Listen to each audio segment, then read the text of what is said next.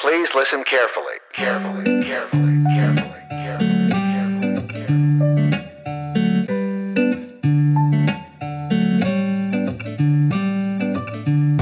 Hello, and welcome to Utterly Moderate, a podcast where two reasonable social scientists analyze important topics by clearing away politics, opinions, and ideologies to get to the facts. I'm Allison Dagnes, a political scientist.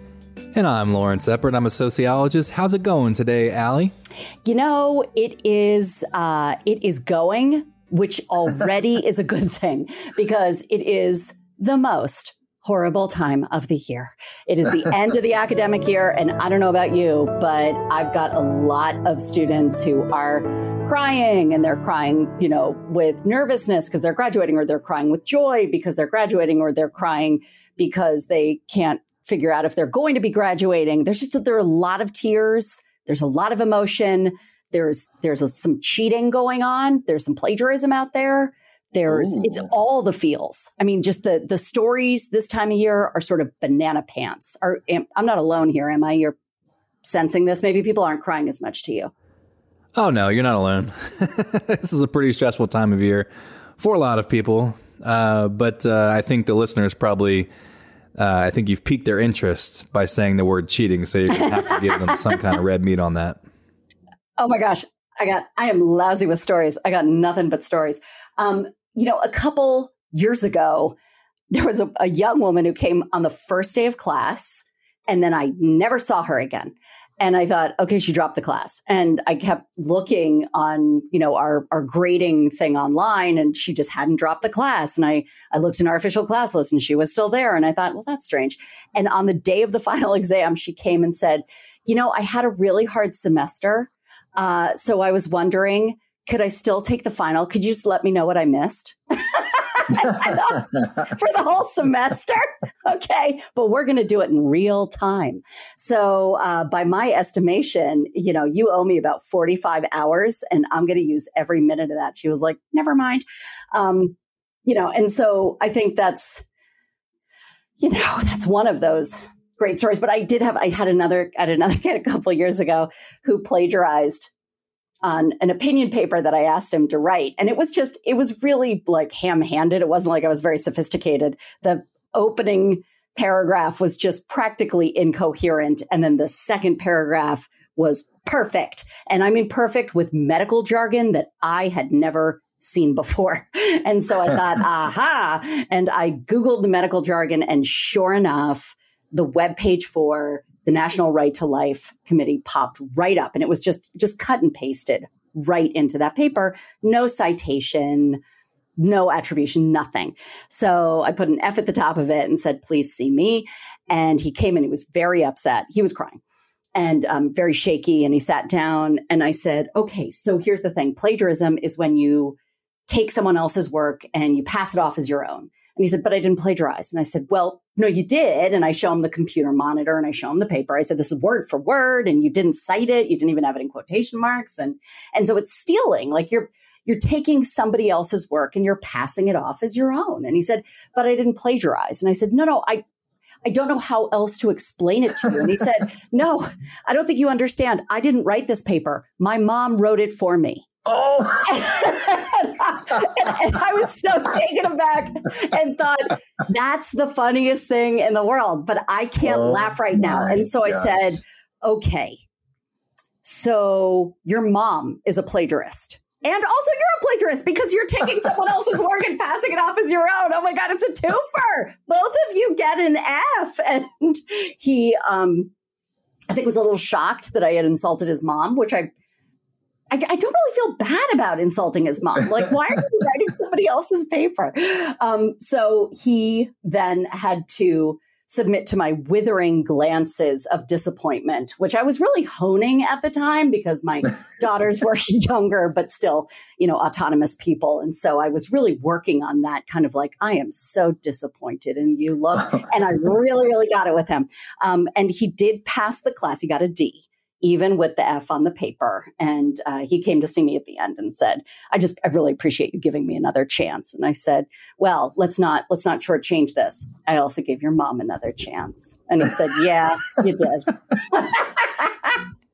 Yes, it reminds me of the words of a great philosopher named George Costanza, who once said, Jerry, it's not a lie if you believe it. Boy, that is so true. Do you have anything like that? Am I the only one with stories like this? I cannot believe that I am. Oh, of course. I mean, we all do, right? I have students who will cut and paste things into their papers and won't change the font. Oh, come on. That's just lazy. And I tell my students at the beginning of every semester, and I'm sure many listen, but many don't. I tell them, look, when a professor is reading your work and it switches from your perspective to that of an expert, imagine if you were reading a book and it switched from English to Russian or English to Chinese. There's no chance you would miss it. It'd be glaringly obvious. You're switching from your point of view. None of you are experts in any of this stuff, right? How could you be? You're switching from your point of view to the point of view of somebody who's the absolute best expert on the earth about this stuff. I'm going to notice.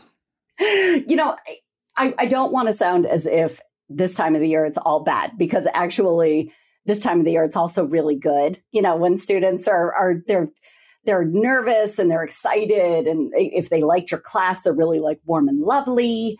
And some of them are really funny. So at the end of a semester a couple of years ago, this great kid came up to me, and he had done really well in the class the entire semester. He handed in his final exam, and he handed me a paper, and he said 74. And I said, you think you got a 74 on the final exam? You've done so well this whole semester. And he said, nope. You dropped the F-bomb 74 times this semester. I kept count. And he handed me this piece of paper that just had tick marks, and it was 74. And I was like, now, on the surface, that seems like a lot. He's like, oh, that's a lot. I was like, that seems low for you, actually. Thank you. I certainly think so. But, you know, I mean, we have 15 weeks. I teach 3 days a week. When you blow it out like that, that's like what? Like one or two a semester, like or one or two a know? class? That's nothing. That is absolutely nothing. Well, and you mentioned that it's not all bad this time of year. Absolutely. That when things go bad this time of year, they can go really bad. But I mean, the vast majority of the stories are really great. And for folks who are graduating, it is such a joyous time for them. You know, they're finishing this big stage in their lives and they're plotting their futures. It's a great time for their families who are celebrating them, and they're really sentimental about this transition in their life and moving into their next stage of adulthood. And it's just a great time. And we get to be a part of that with these students. One of the best events of the year is graduation. Just being able to go and observe and see the smiles on their faces and see how happy they are and how happy their families are and how emotional their families are. And one of the best things we get to do as faculty is just go to graduation and just brag to people's parents all day long about how great they are and tell all these great stories that just fill their parents with pride. So, the bad stories can go horribly wrong this time of year, but it's not most of what's going on, right? Most of what's going on is really great. Yeah, it is a truly lovely time. And I find myself at graduations like getting teary, like really kind of getting very emotional on behalf of our students who are leaving, because they look so excited, and, you know, and their parents are all crying, and I have hyperactive mirror neurons, so I'm crying and just sitting there thinking like, you guys, this is going to be so great. You're going out into, like, our baby birds are leaving our nest. You know, they're going out into the world. Well, in all fairness, it doesn't take much to make you cry. Let me see. Let's play a little game here. Let me see if I can make you cry. Can somebody cue the Sarah McLachlan music and bring me a sad-looking dog in here? No, oh my God. Those are the worst. Those are the absolute worst. In all seriousness, though, I just recently received an email from a student, and the student had a really tough time. From what I can piece together from my various interactions with this student, the family life had been pretty awful for a long time.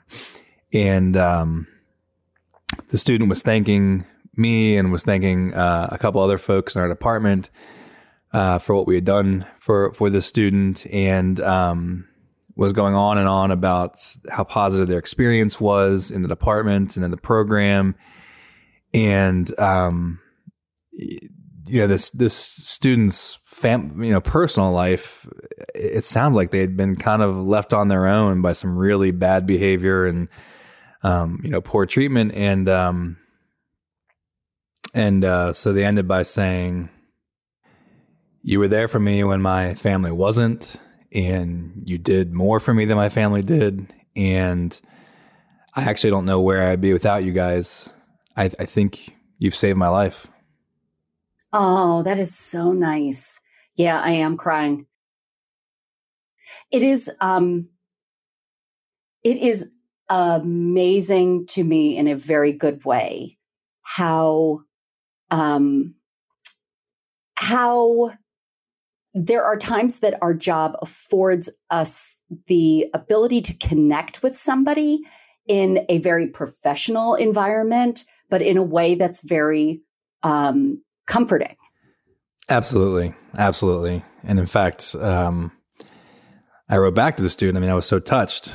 I wrote back to the student and I said, "Did you mean to send this to me? Are you drunk?"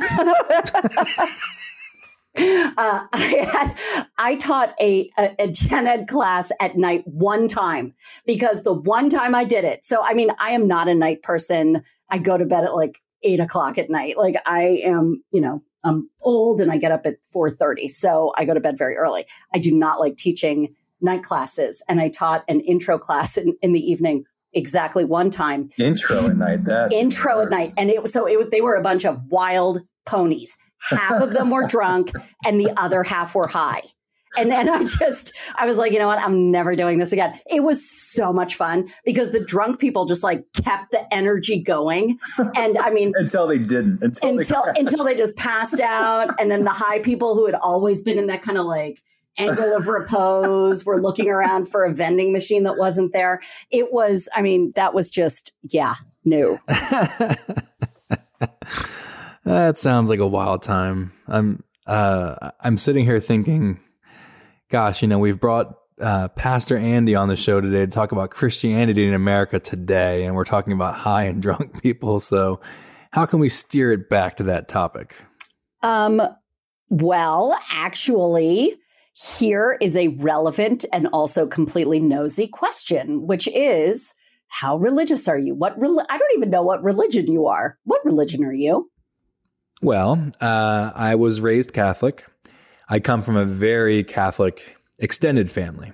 And, from the outside looking in at our family when I was a really young kid, we would appear to be just as Catholic as the rest of them, But I'm not really actually sure, looking back, how connected my mother really was to her faith and how connected she was to the Catholic Church and just to, Christianity in general. Because she kind of lost her way or lost her interest or, somehow lost her connection to it over time. And that really kind of bled over to us, and we just kind of lost our way, and I lost my way and lost my connection.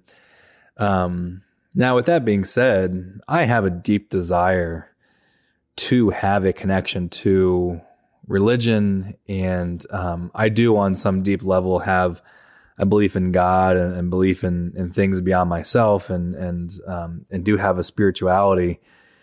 And without getting too deep into, what I believe and those sorts of things, I just know that in my adult life, I do want to find my way back.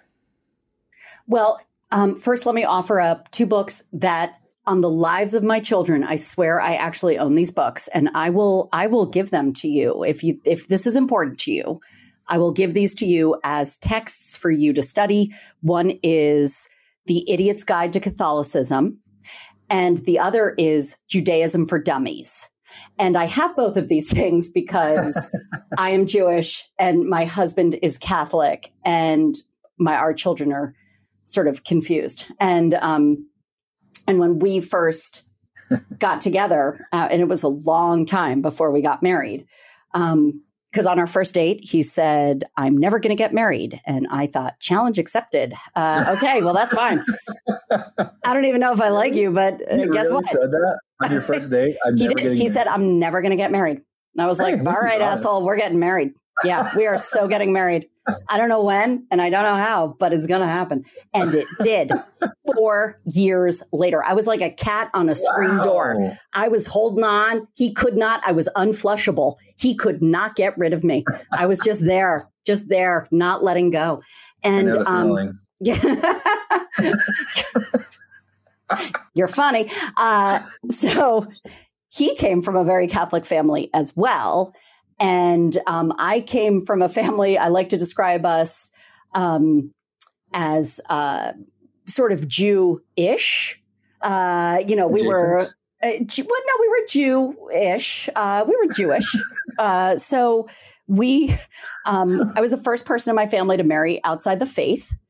And that is not an indication of anyone's religiosity. Oh my God, I brought home Pete. Are you kidding? Everybody was thrilled. They were like, this guy's amazing, and then my father actually was like, why would he marry you? I'm like, hi, Dad, I'm right here. He's like, no, he's like this handsome single guy. He's an army officer. He's great. I was like, hi, still right here. Still your daughter. My gosh. Yep.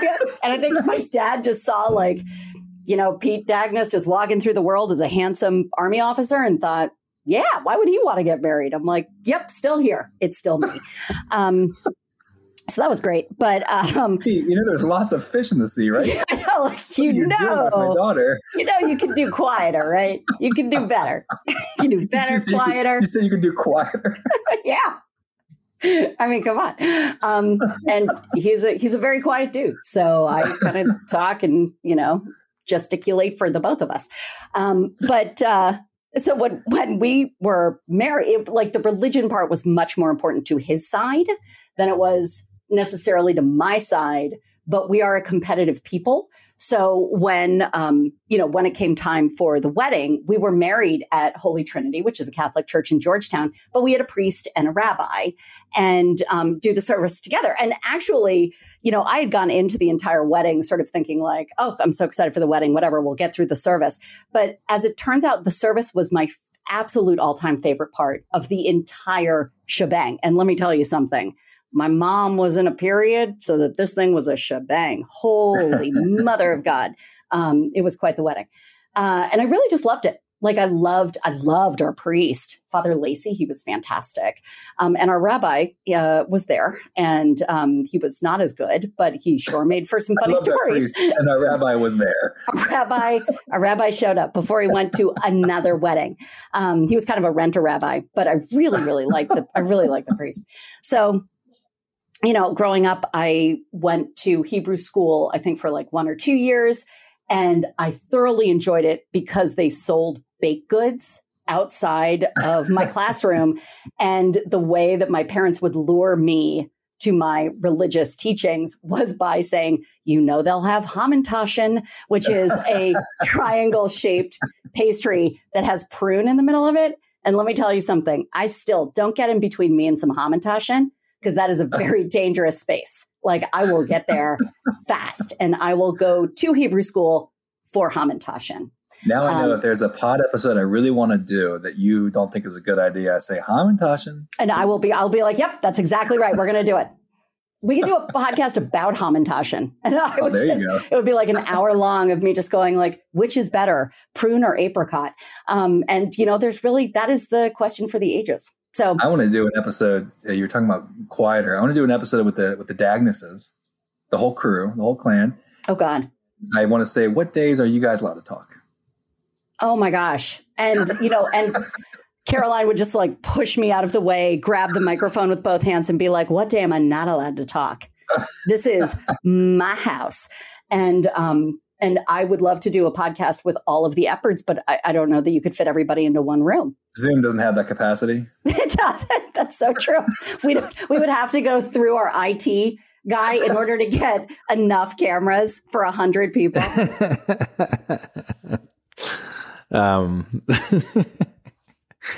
You were talking about your books earlier, The Idiot's Guides to Catholicism and Judaism.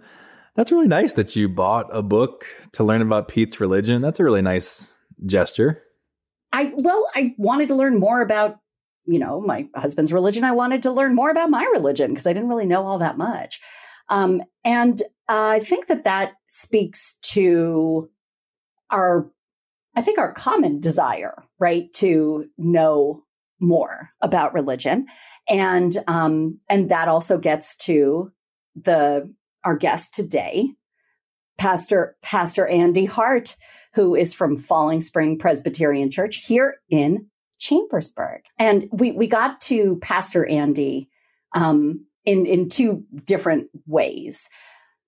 One way was that I was having a conversation with somebody and thought, wow, holidays seem to overlap a lot. Easter and Passover and Christmas and, well, Jews know that Hanukkah really isn't that big of a holiday, but still, I wonder if someone could make sense of this. And, if we could also layer in Islam, that would be fantastic. And so I thought, let's find a holy man. And to that end, I am friendly with a wonderful woman named Eunice, who a couple years ago said, I really want you to meet the new pastor at Falling Spring Presbyterian Church. His name is Reverend Andy. He is a lapsed political scientist. And I thought, I am in. And then COVID hit. And so I didn't get to meet him. So this was an excuse. Yeah, exactly. We found our holy man and I want to know about the religious holidays. So we invited him on and I cannot wait to have this conversation. I feel the same way. Joining us today from Falling Spring Presbyterian Church in Chambersburg, Pennsylvania is Pastor Andy Hart. Pastor Andy, welcome to the show. I am excited to be here. Thank you for asking me on such a beautiful day. It's good to see the two of you and listen to the work that y'all are doing with this podcast. So it's very exciting. Oh, thank you. I have to say that we have heard a lot about you because we all are in the same geographic area. And Lawrence and I have quite a number of students who are your parishioners. And in addition to that, I also am friends with a wonderful woman named Eunice, who is just my personal hero. And she, a couple years ago, said, you have got to talk to Pastor Andy. And so I reached out to you, and then there was a global pandemic. And I'm not saying that the two of those things are combined. I'm just trying to give a timeline of what happened. So because we were unable to get coffee, instead, I think that it's really appropriate that we have you on our show so that we can ask you a lot of questions about religion instead. So thank you very much for your time and for pivoting on our coffee appointment. Always excited to walk down and always excited about going down and getting some coffee. So just let me know. All right. Would love to walk downtown and grab some coffee anytime. That sounds good. I will take you up on that. Why don't we go ahead and begin with you? Why don't you tell us a little bit about how you became a minister, how you view your role in the church and also in the larger community as well, please. Okay. Out of college, well, first of all, when I was out of college, I was teaching political science at the University of South Carolina. And then I went into the computer field. I was doing a lot of work, both academically as well as personally, visiting Quebec in Canada. And a computer firm wanted to expand pretty largely into Eastern Canada. So they hired me as an account manager. So I was responsible for the very small territory of Eastern Canada, which was defined as Ontario to Newfoundland. I had one of those jobs where I would take off on Sunday and land basically back in the States on Friday evening. And in between in Toronto or Quebec or New Brunswick or whatever. At that time, I began to work in a church and do volunteer activities in a church, get to know people. And I had the new youth pastor, just graduated from Princeton Seminary, come up to me one Sunday and say, Andy, I think you would make a great youth advisor. And I said, you've got to be kidding. I am a computer geek. I travel all over Eastern Canada. These youth don't want anything to do with me. And she was one of those kind of people that you can never say no to. So I said, sure, I'll do it after some thought and some prayer, and began doing it on Sundays. I'd fly back from Canada on Friday and fly out, in this case, on Monday. And we took a struggling youth program of maybe 40 youth and grew it to 300 in a period of 2 years, which was an amazing time of ministry. It wasn't just the two of us. It was a team of younger people. It was a great time. And I guess about a year and a half after I did this, I talked to the youth pastor. And I said, I really like ministry. I'm really thinking about leaving the computer field and going into ministry. And I said, I enjoy what I do. I'm fairly successful in what I do, but I'm not getting the same amount of personal satisfaction that I was when I was working with the youth. And she looked at me and she said, well, it's about time, which kind of threw me for a loop that somebody would say that. And she said, well, I want you to do one more thing. She said, take a year. This is a big decision for you, and talk to 100 people about your calling or what you're feeling as a call from God into ministry. She said, talk to people in the church, talk to the youth, talk to very carefully selected people in your business, and your family and your friends. So I did that over a year. I talked to 100 people. Ironically, we were just talking about coffee. Drank a lot of coffee talking to people. And they all said, yeah, I really think this is something that you should go into. When you talk about computers, you're engaged, but you're not very excited. But once you start talking about ministry, you get really excited.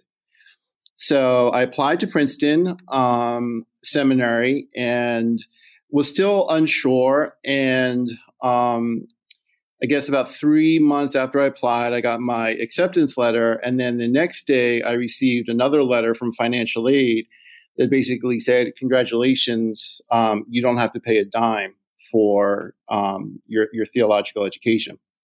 So I said, yeah, I think that's a pretty strong signal that I needed to go. I had lunch or dinner with my boss up in St. John's, Newfoundland. We were eating cod's tongues, if you can believe that. That's a very popular dish up there. It sounds like it's a lot better than it sounds, trust me. And I said, I have something to tell you. And we started talking about it. And he said, I'm really not surprised because I've seen you and how happy you are working with kids. So go for it. And he said, but I'm going to do the following. He said, I'm going to keep your job open for 6 months. And if you hate it, you don't do well, come on back. And I remember I drove onto campus at Princeton and called him that afternoon after I unloaded my car and was like, I love it here. I'm not leaving. So that was the end of that. And I graduated in 2003. And it has been an amazing journey. My role in the church, I really like to use the biblical metaphor of a shepherd within the church, where I take care of my congregation, and that can mean many different things depending on the circumstances. I like to sit with them and talk with them and get to know them. And ministry isn't something that happens really quickly. You have to really spend the time getting to know people and knowing the history of the place, knowing the history of the individual person. And that's what I really strive to do. I also see my position as working with the congregation to move the kingdom of God forward. God has given me certain gifts, and God has given other people, other gifts. And I think together, with a common vision, a common calling from God, we move the congregation forward, and we advance the kingdom of God. And I must admit, I really, really enjoy it. My position within the community, I love being out in the community. I also do hospital chaplaincy work, participate in different organizations within the community, but I just like to engage the community, develop relationships, and listen, do a lot of listening about what's going on in our community and what's on people's minds within the community. I'm not originally from Chambersburg. I'm a Philly, born and bred. But I really have enjoyed my 6 years here in Chambersburg. Can I ask a follow-up, just a pop quiz question about Chambersburg? Do you know how many churches there are in Chambersburg? Because I do. I don't know the exact number. I know there's quite a few. There are. Okay, ready? We're going to, the over-under. Yes, I'm dragging you into gambling now. The over-under is 100. Is it over 100 or under 100? Over. It is it's gotta be 139. 139. Yeah, that's a lot of churches. Yep. And the number of Jewish temples, it's 1. Pastor Andy, can you talk a little bit about the experience of trying to keep your church community going through the pandemic? I mean, I'm sure there are the heartbreaking stories of people losing connection and losing touch and trying to do all they can in isolation, but I'm sure there also are really heartwarming stories of perseverance and of your community coming together despite these challenges. Could you talk a little bit about the experience of that? Yeah, I thank you for that question. I think the pandemic has been quite an issue for all churches.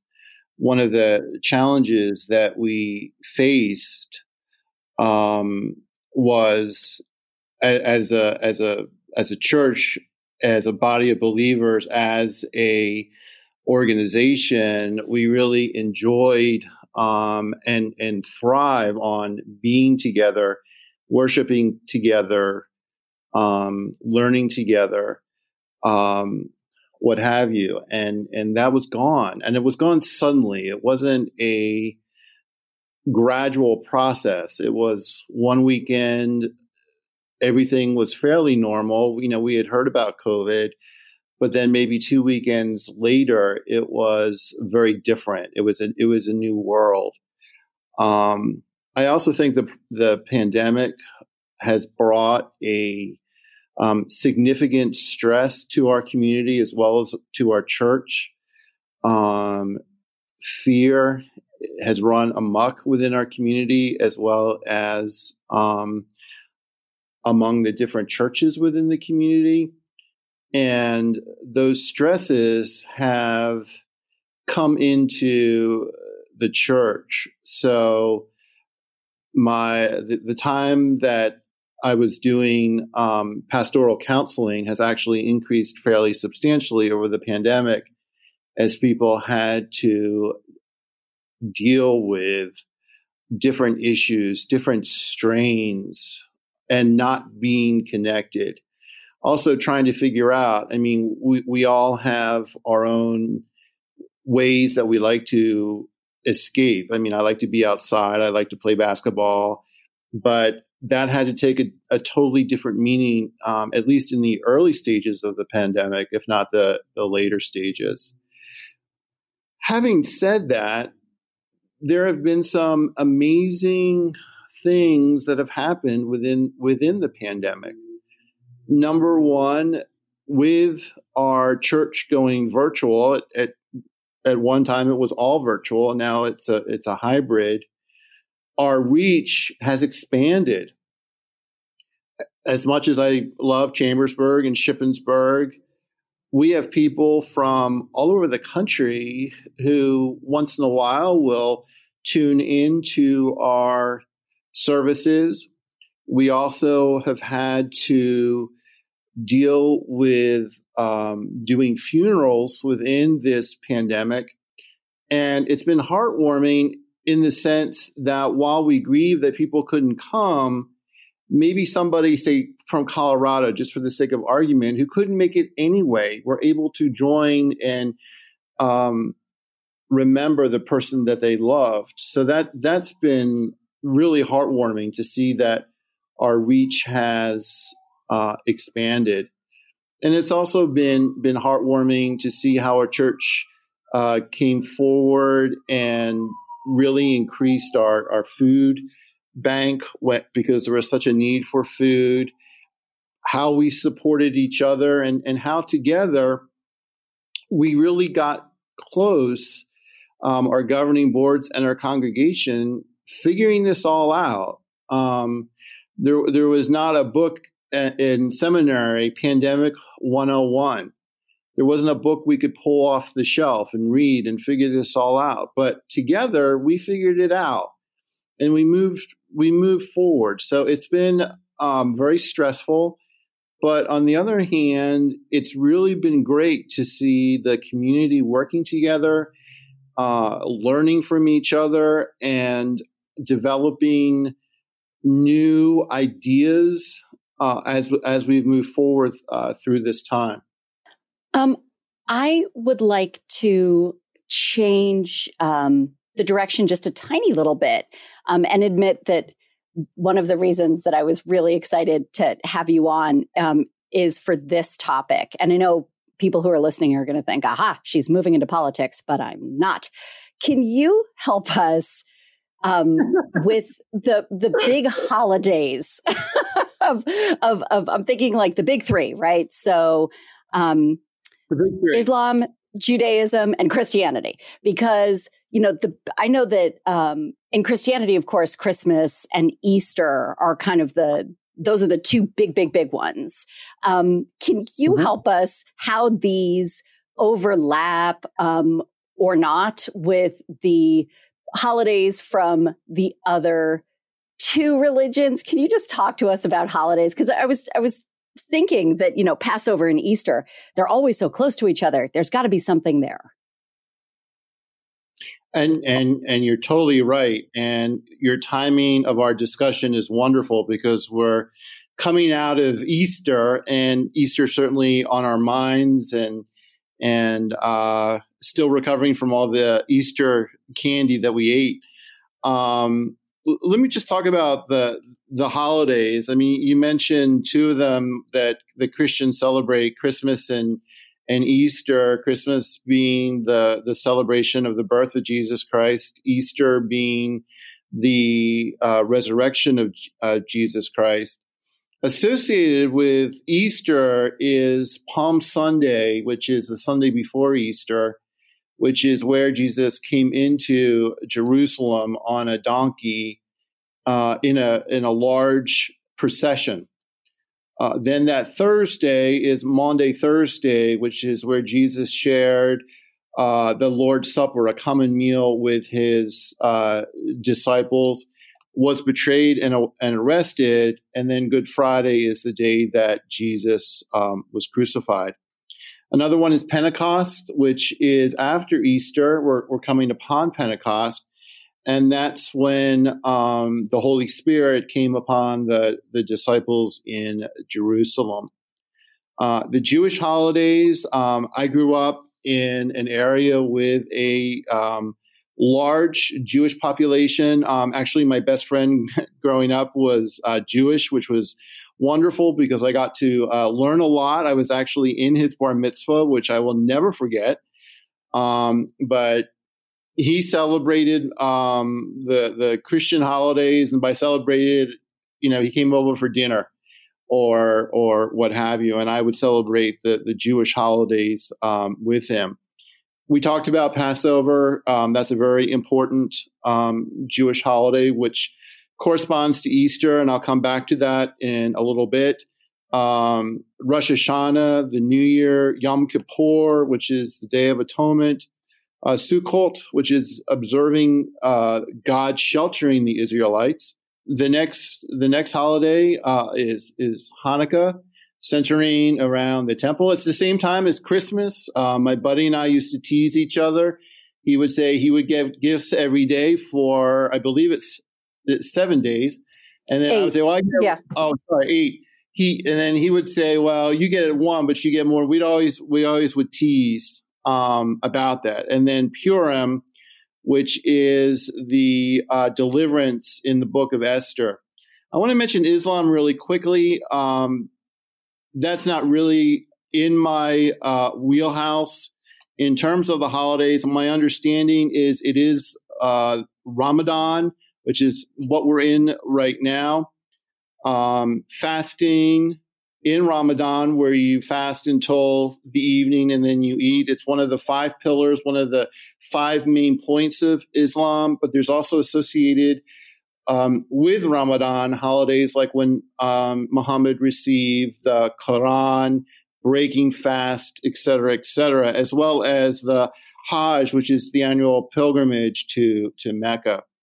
But I want to swing back to the relationship between Jewish holidays and Christian holidays, because they're very interconnected.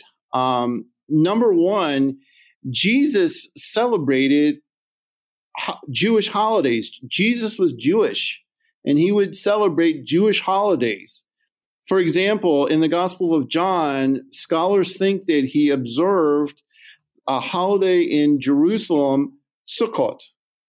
We also see very strong connections with Passover in that, number one, when Jesus was having a meal with his disciples, I talked about Maundy Thursday, it's generally thought that meal was the Passover meal.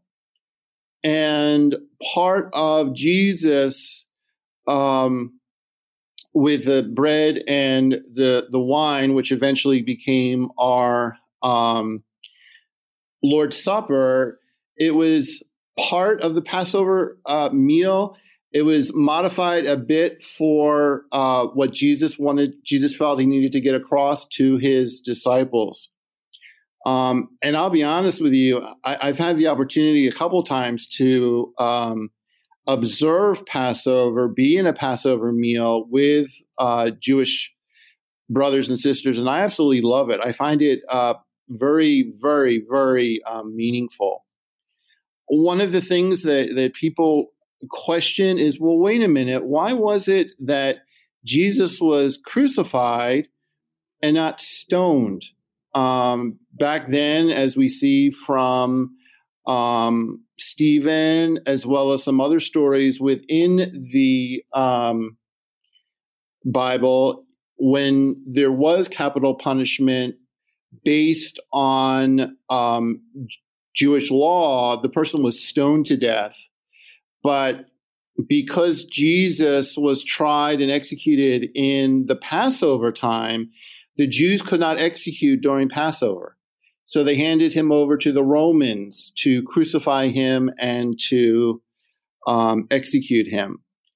But as I said, those two holidays, Passover and Easter, as well as Palm Sunday, Good Friday, Maundy Thursday, there's a strong connection to our Jewish roots. Hanukkah and Christmas, there really isn't, except the timing. It's in December. It tends to be in December. And as I've said, my best friend and I, we would celebrate Christmas together and we would celebrate Hanukkah together. And we would have an absolutely wonderful time learning from each other and celebrating and just being together.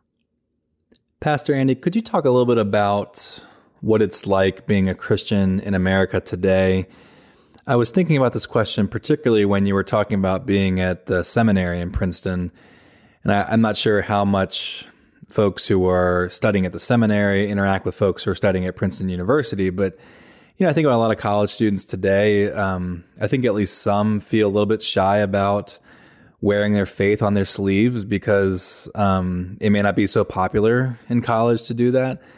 I don't know. I was wondering about your thoughts on that, about being a Christian, the areas of society where maybe it's not trendy to talk about your faith and to really express your faith publicly?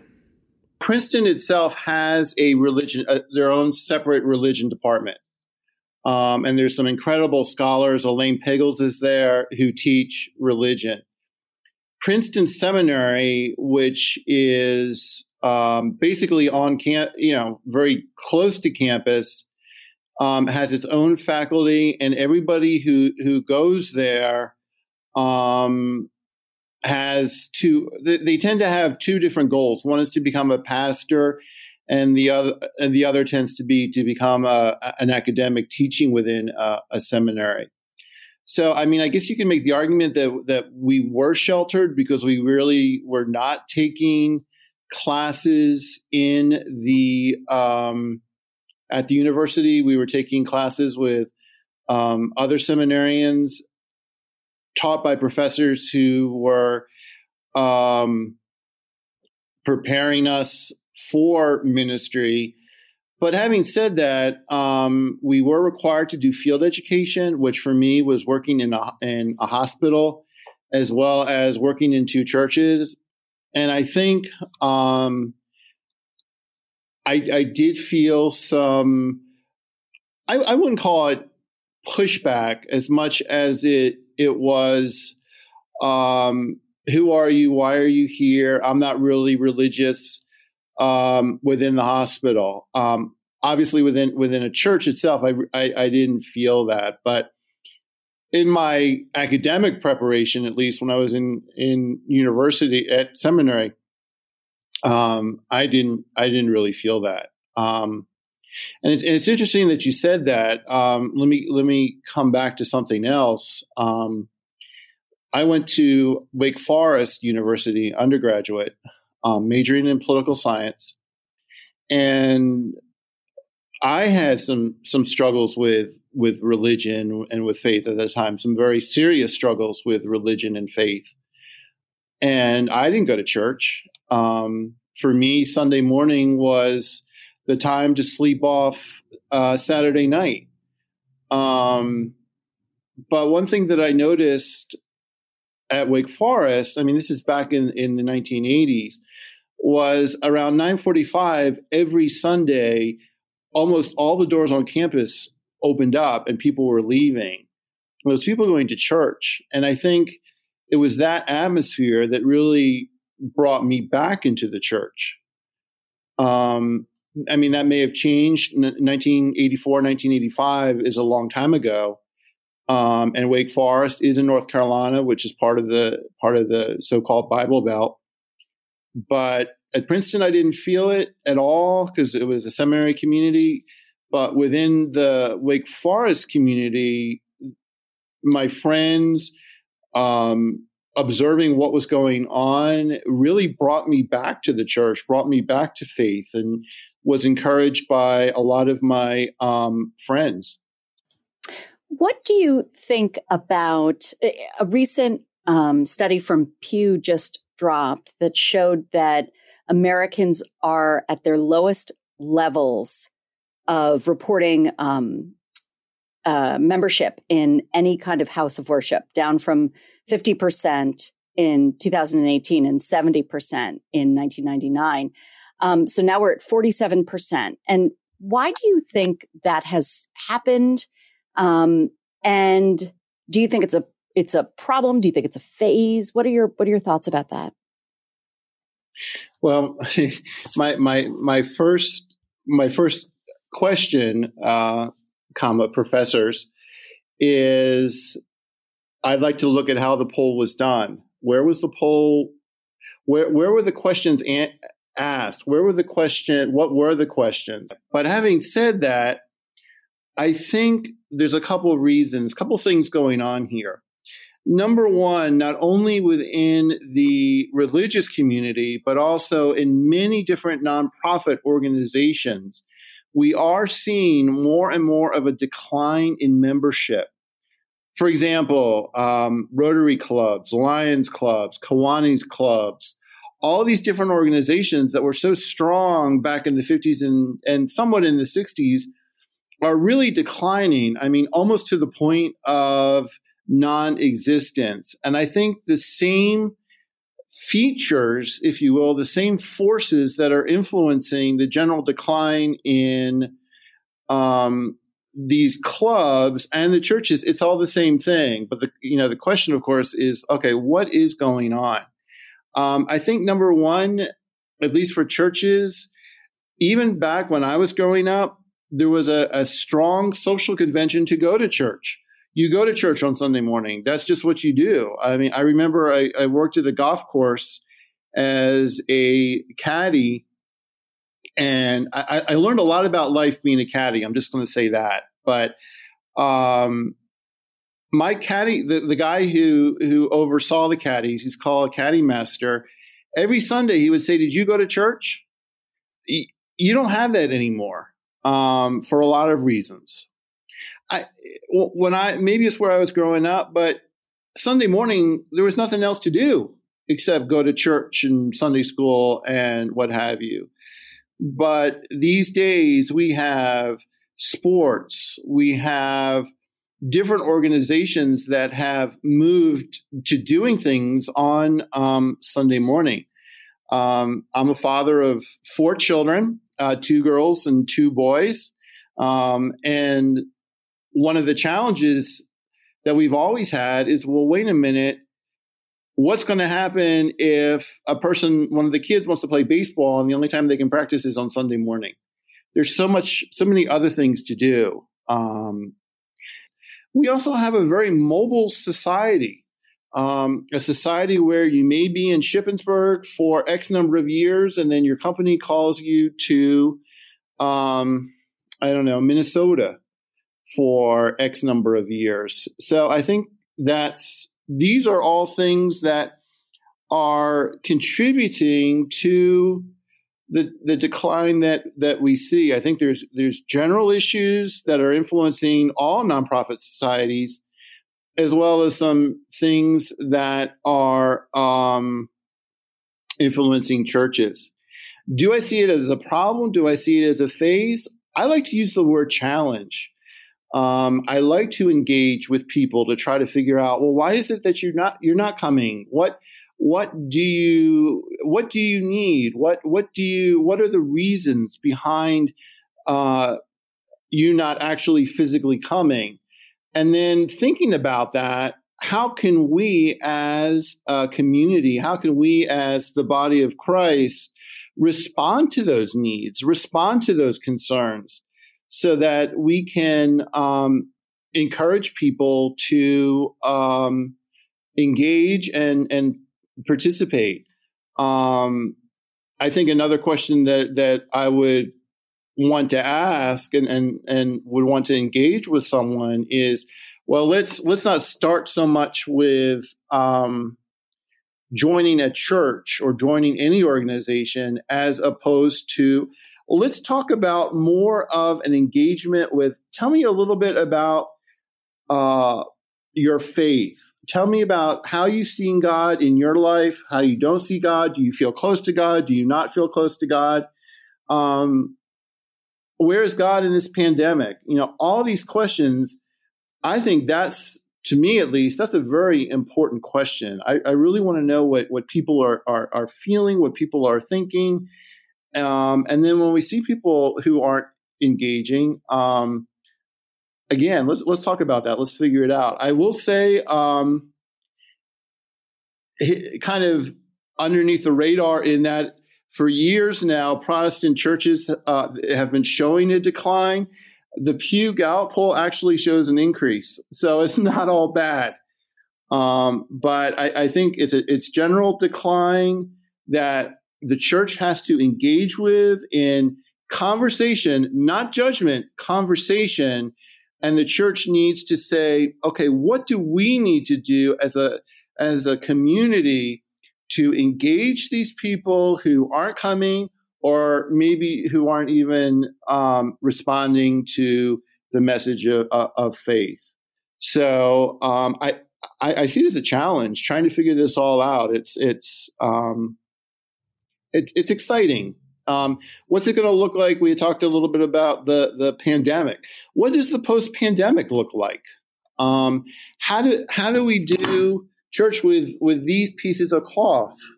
The whole nine yards. I mean, one of the things that I miss is when I'm preaching, I could see how people were reacting by their facial expressions. But these days, I can't see much, which is a little bit frustrating.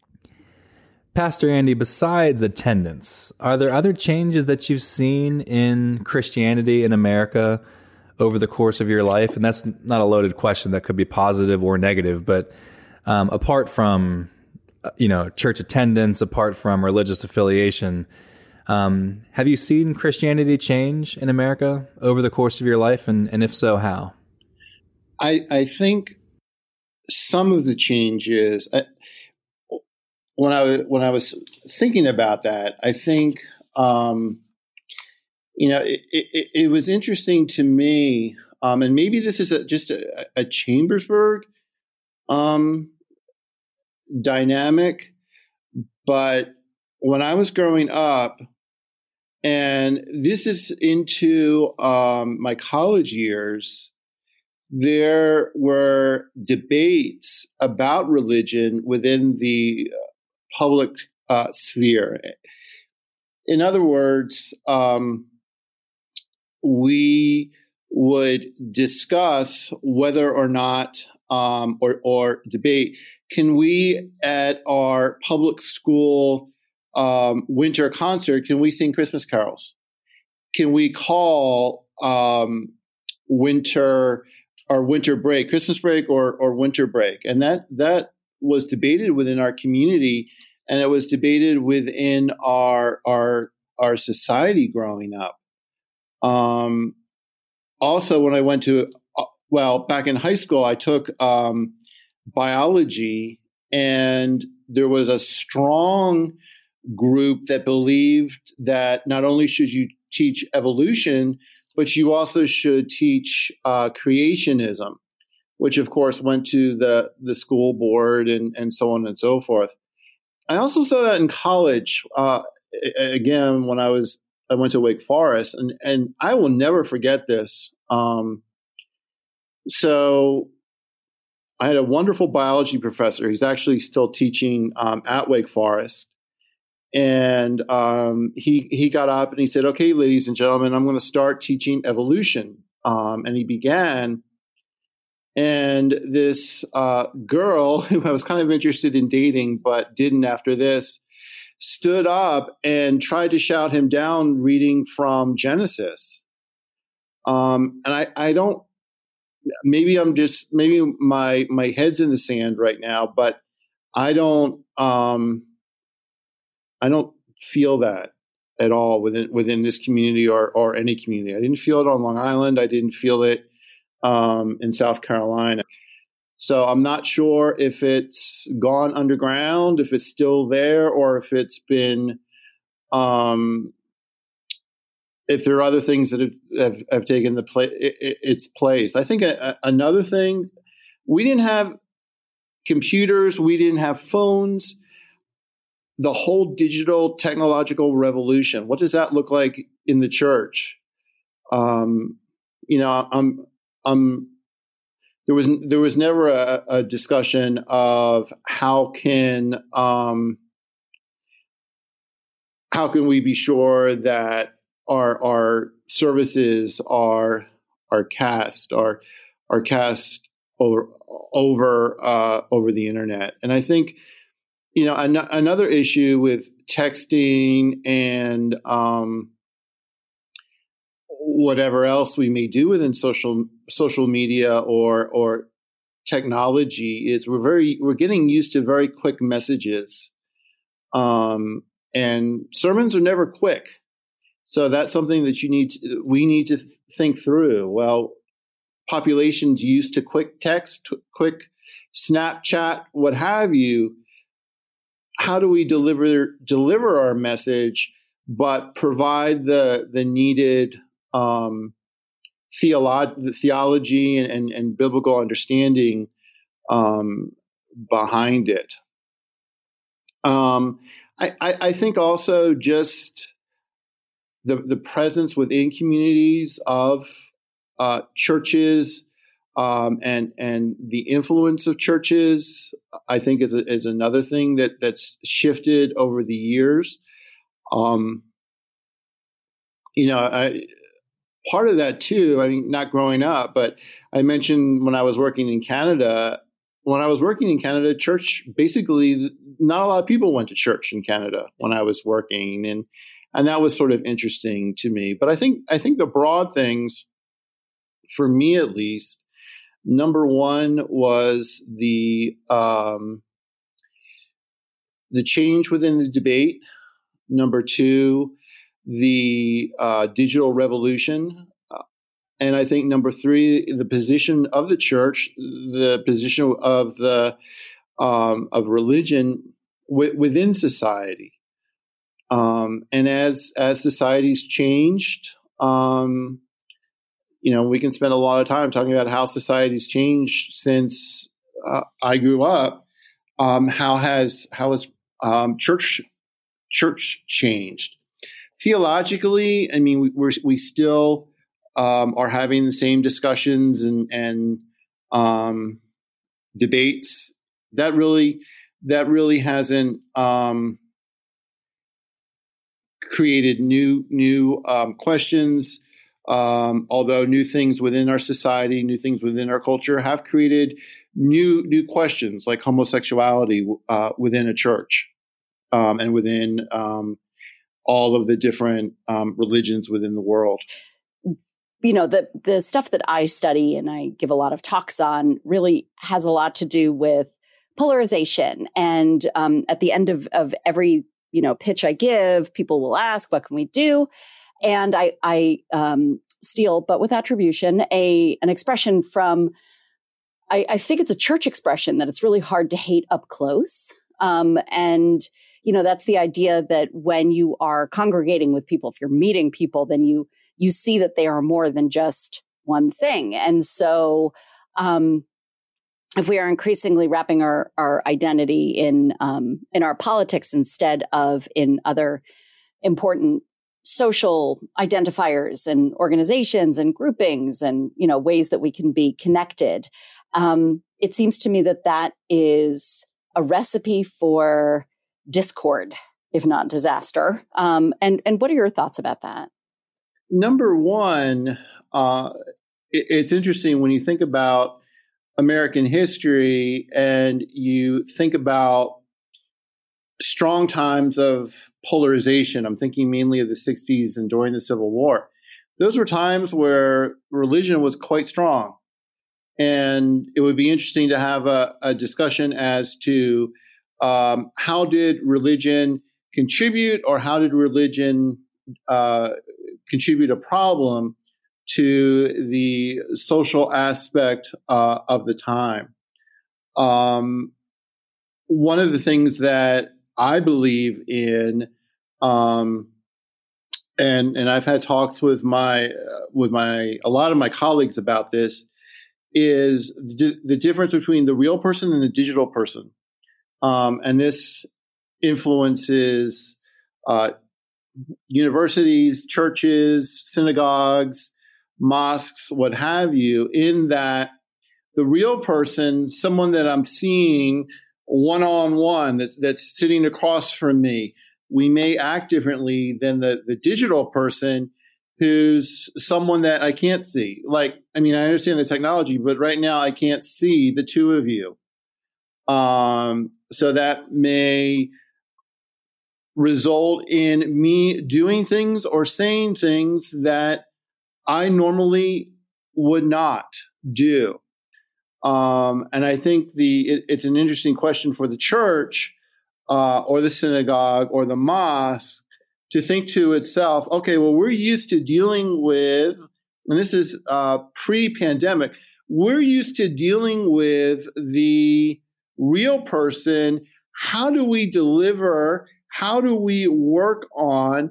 How do we engage this digital persona so that the teachings of community, the teachings of love, the teaching of forgiveness, the teaching of confession, the teaching of being in the same body gets extended into the digital person, because it's easy, I think, these days,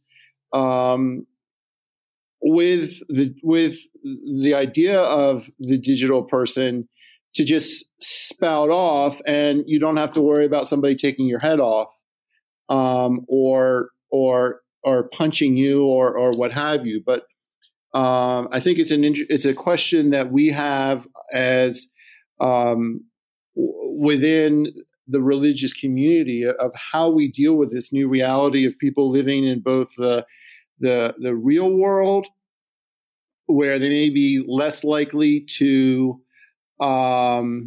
act out, if you will, because they're seeing other people, or the digital world where they may be more likely to act out. Pastor Andy, what are some of the things that you would want non-religious people to know about being religious? Thanks for that question. I want to answer that with two stories, and then a short explanation. The first is, I was a graduate student in political science at the University of South Carolina. That's where I got those models from when I was teaching in comparative politics. And I remember I used to go up to the Columbia YMCA and play basketball. And one afternoon I was played a pickup game with an individual. And it was probably the roughest pickup game I've ever played in my life. I think I was bleeding after it. But anyway, after we were done, the guy turned to me and he said, "Are you saved?" And I was a little bit frustrated. And I said, "Saved from what? Your fouls?" And he said, "No, are you saved? Do you believe in Jesus Christ?" Second story, I was working in Cubeville, which is what we used to call our office in a computer company. And I had 2 weeks of vacation, and I took my 2 weeks. And when I came back, the guy across the way, who I was pretty close friends with, said, "Well, how was vacation? My gosh, you're suntan, you're sunburned, you have a million mosquito bites, and you look exhausted. What'd you do?" And I told him that I had been to camp with hundreds of teenagers, a church camp. And he said, "You're crazy, man. What are you doing?" And that led to a really good discussion about religion. And I think the first thing that I'd say to a non-religious person, I probably wouldn't know they're non-religious for a while, because I want to talk to them about Shippensburg football, or I'd want to talk to them about what's going on in Chambersburg, or who knows what else. And then through that, get to know them, develop a relationship with them, get coffee, and then bring religion into the conversation. I think there's a stereotype of religious people that were like the guy on that basketball court. And I just would want to say to non-religious people, we're not. Religious people like to engage with other people and develop relationships and learn about them. And that's very important. And then bring religion into the conversation as a conversation piece. So I think it's really important not to be the guy on the basketball court, not only from a basketball perspective, from a religious perspective, but I think it's important, especially in these polarized times, for us to talk, develop relationships, learn from each other, and bring in religion into the discussion and go from there. That was so good. Oh, Pastor Andy, thank you so much. I really love this conversation. You're welcome. Thank you for joining us on this episode of the Utterly Moderate Podcast. Before we go, we want to remind you to visit our website, utterlymoderatenetwork.com. There you can find all of our podcast episodes and their companion resources, our guide to reliable news outlets, the contact page where you can suggest topics for future shows, and more. That's utterlymoderatenetwork.com. Thanks again for listening. We hope you'll join us on our next episode. And until then, we'll play you out with friends of the show, the Riders in the Sky. Happy trails to you until we meet again. Happy trails to you. Keep smiling until then. Who cares about the clouds when we're together? Just sing a song and bring the sunny weather. Happy trails to you till we meet again.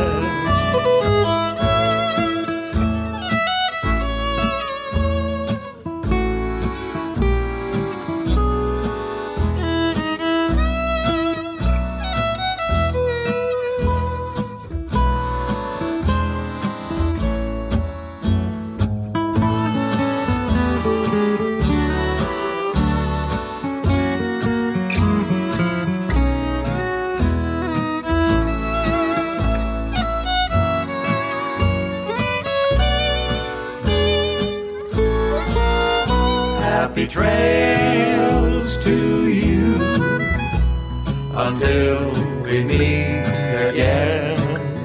Happy trails to you. Keep smiling until then. Who cares about the clouds when we're together? Just sing the song and bring the sunny weather. Happy trails to you till we meet again.